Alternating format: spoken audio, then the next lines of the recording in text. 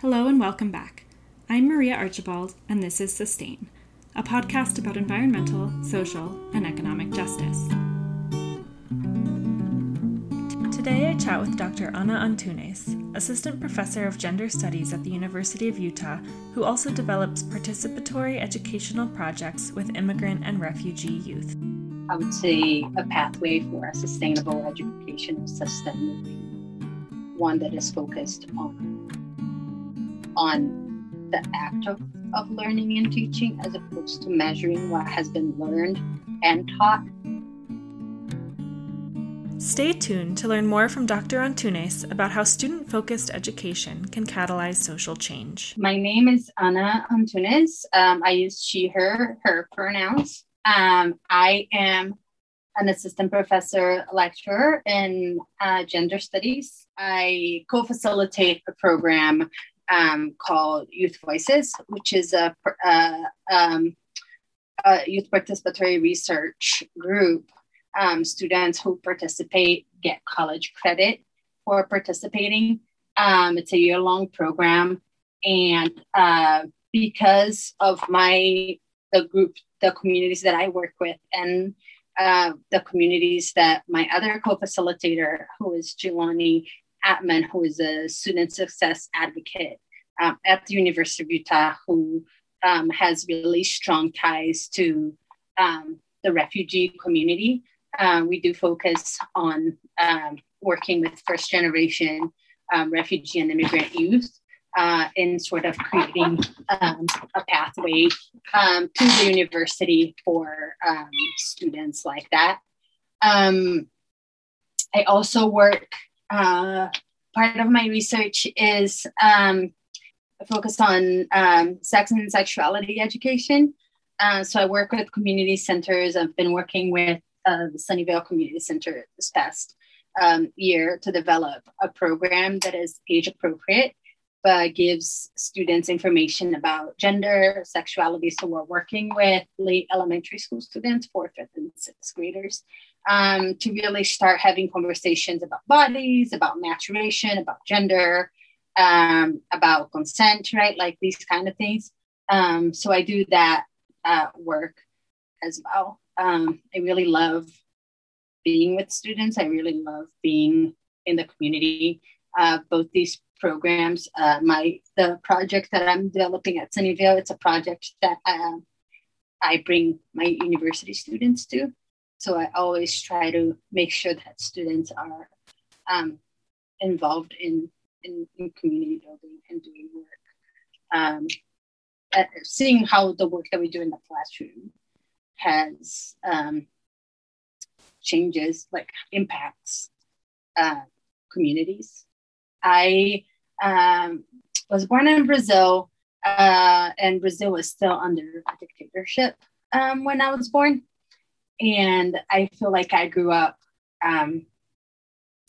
just my people around me, my family, the adults around me were all really politically engaged, always really committed to participating in politics, talking about politics and things, and talking about change. And I grew up going to protests, was involved with student movement when I was in high school. So I feel like it's just been a natural path for me to get to where I am. When I was growing up, or with the people around me, always really felt like voicing your opinions, participating in the political or the democratic process was really important, and something that was really valued as a way of participating.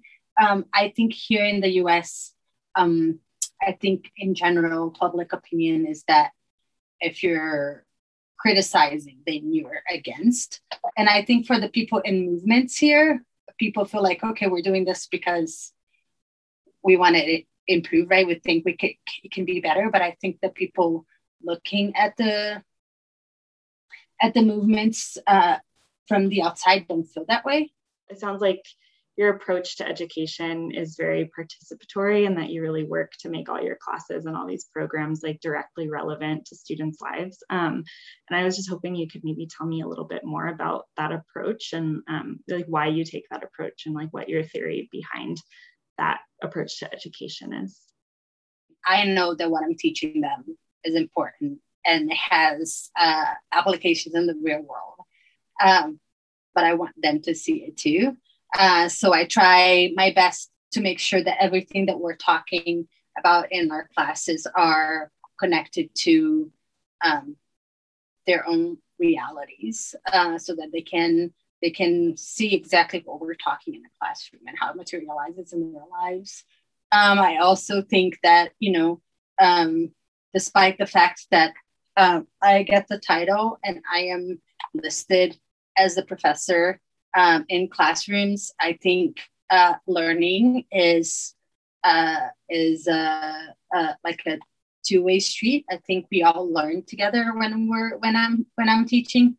So I also want to make sure that I'm giving students space to teach me about things that matter to them and things that I may not know about, and that I recognize that the knowledge that they bring into my classroom is important. And I think the only way to do that, to help students see themselves as co-constructors of knowledge, is to make sure that they're engaged. Sometimes, I have a lesson plan, but I get in the classroom and students really want to talk about something else, and that's fine, right?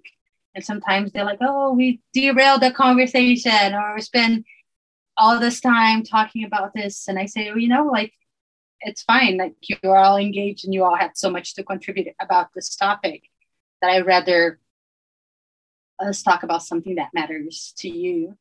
I always try to create a space where we can talk about things that matter to them and talk about things that they care about, and make sure that that students are also in charge of steering the knowledge building in my classroom. Within the dominant education system, teachers deposit information into the minds of students who are expected to receive, store, and regurgitate this knowledge. Dr. Antunes, however, believes that education is a reciprocal process for which both teachers and students are responsible. In Dr. Antunes' classroom, everyone has something to teach and everyone has something to learn. When I'm working with my high school students, when I'm working with my university students, like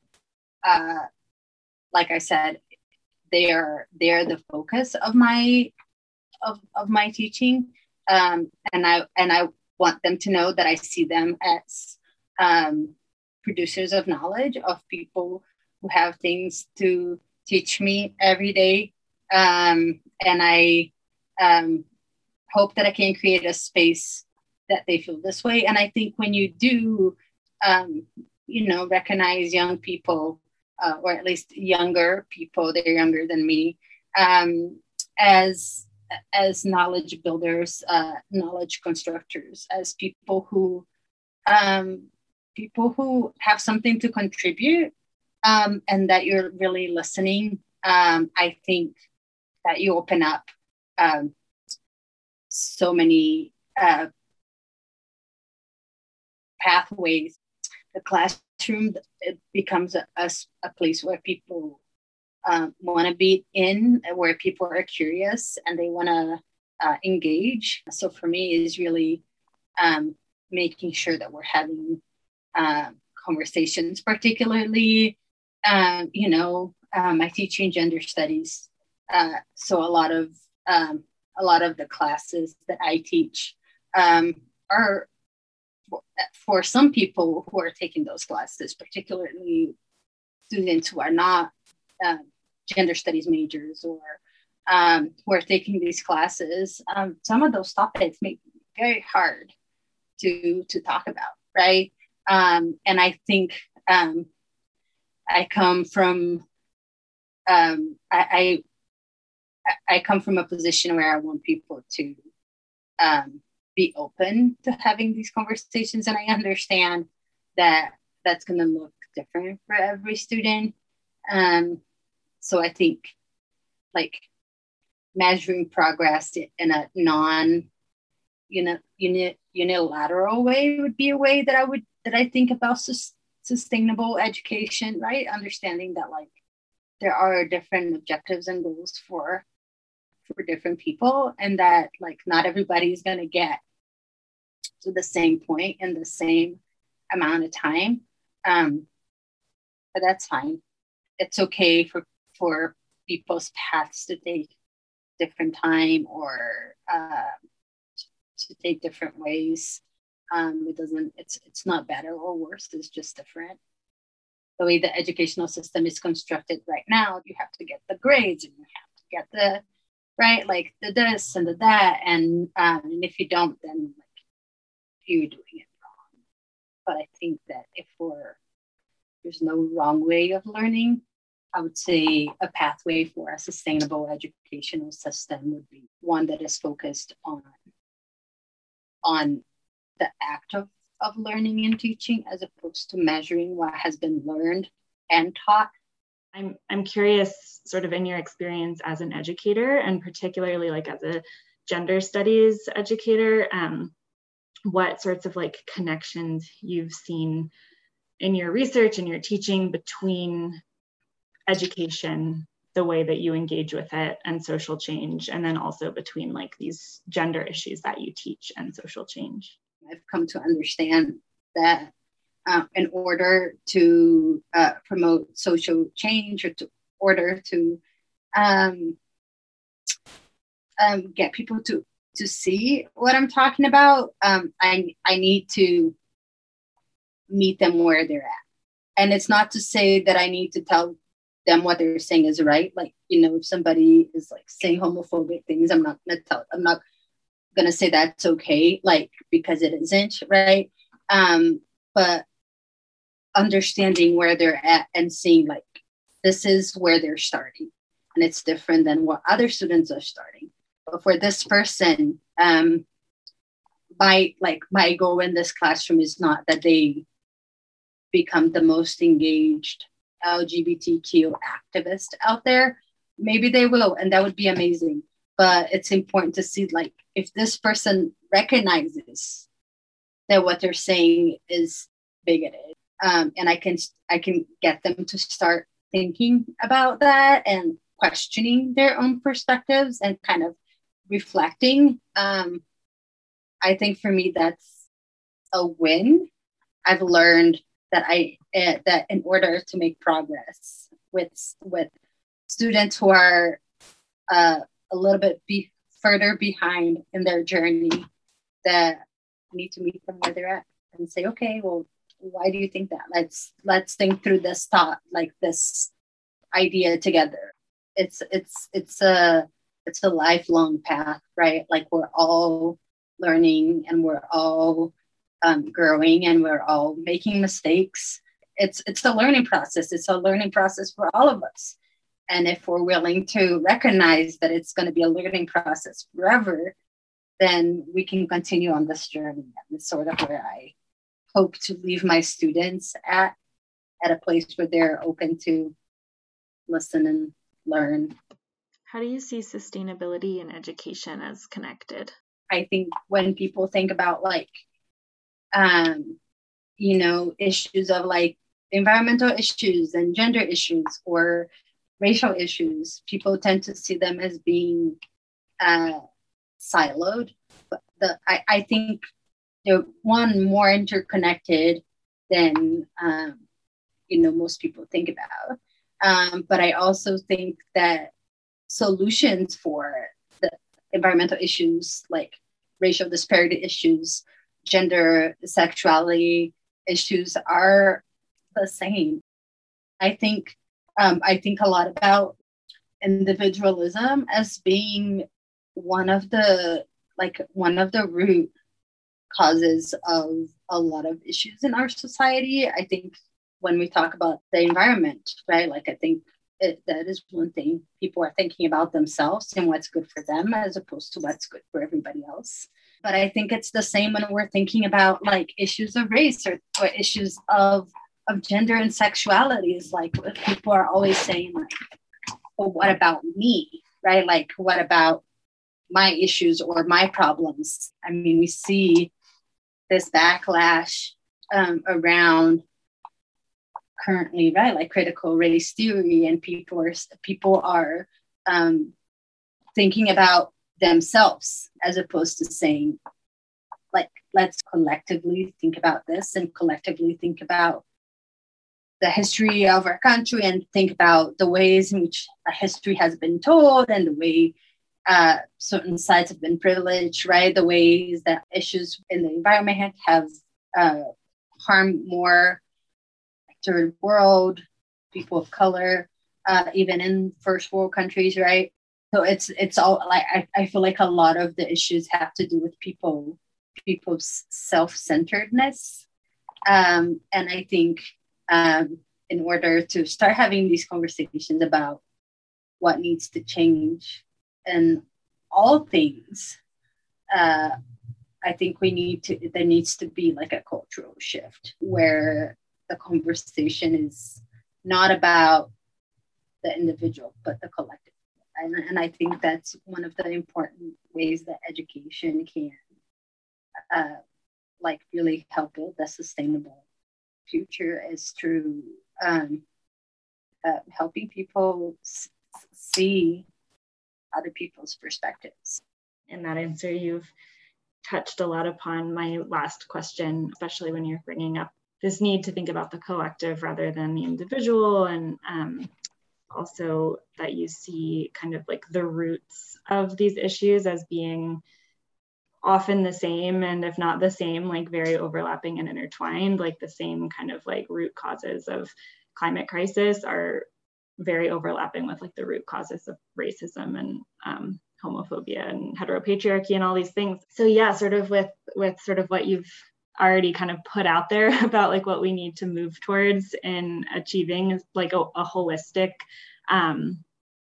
sustainable future. I'm curious to hear if there's anything that you would kind of call upon environmental and sustainability movements to do or to consider or to change kind of in order to reach your vision for a sustainable future. You know, one of the things I tell my students is that when you start getting involved with social justice issues, whatever those are, right? It's so easy to like, once your eyes are open to one social issue and you start paying attention, then you start seeing them all. And it's so easy to get overwhelmed and to see all that's wrong in the world and all the things that need to happen, and to feel like you're just one person and that you don't have the capability of doing all the things that you want to. And you get super stretched thin because you're trying to do this and that and that and that. And I think it can be really overwhelming and frustrating for students. So I always tell my students, you know, just because there is one issue that you're more passionate about, that you're more inclined to work with or to commit to, doesn't mean that you don't think other things are important too. But it's okay to say, this is where I'm going to focus my energies. I do think sometimes, you know, the environmental movement, but all social movements, people get into this like fight over like what's more urgent or what is more important. And I think it's kind of a counterproductive fight. I think just because you are working on one thing that you consider to be really important doesn't mean that the other things that other people are working on aren't important too. When people think about sustainability, they usually think that we're talking about environment, and we are, but I also think that people don't really think about environmental issues as related to racial issues or gender issues or issues related to sexuality, and they're very much connected. All these things are interconnected, right? And thinking about the ways that people are going to be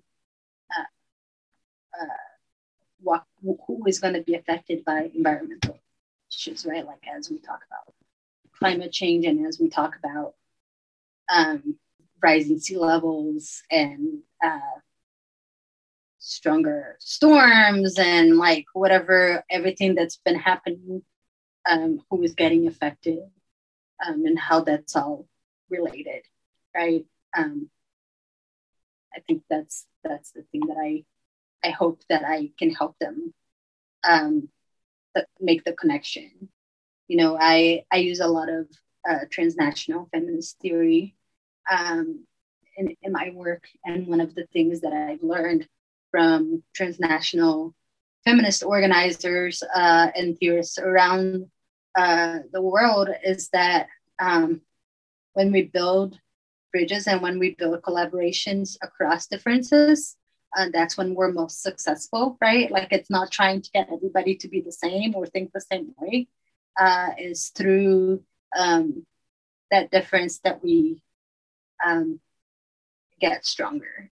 It's through that difference that we can really make change. If you enjoyed this episode, please leave a review on Apple Podcasts to let us know what you thought. You're listening to Sustain, a podcast by the University of Utah Sustainability Office. For monthly episodes, subscribe to Sustain on Spotify or Apple Podcasts. To learn more about our work, visit sustainability.utah.edu or follow us on Instagram, Facebook, and Twitter at SustainableUofU. Interviews and editing of this podcast are done by me, Maria Archibald, a graduate student in the University of Utah's Environmental Humanities program and a graduate assistant in the Sustainability Office. The music in this podcast was written and performed by Yusuf Farah. Special thanks to my brother, Daniel Archibald, for his sound editing support.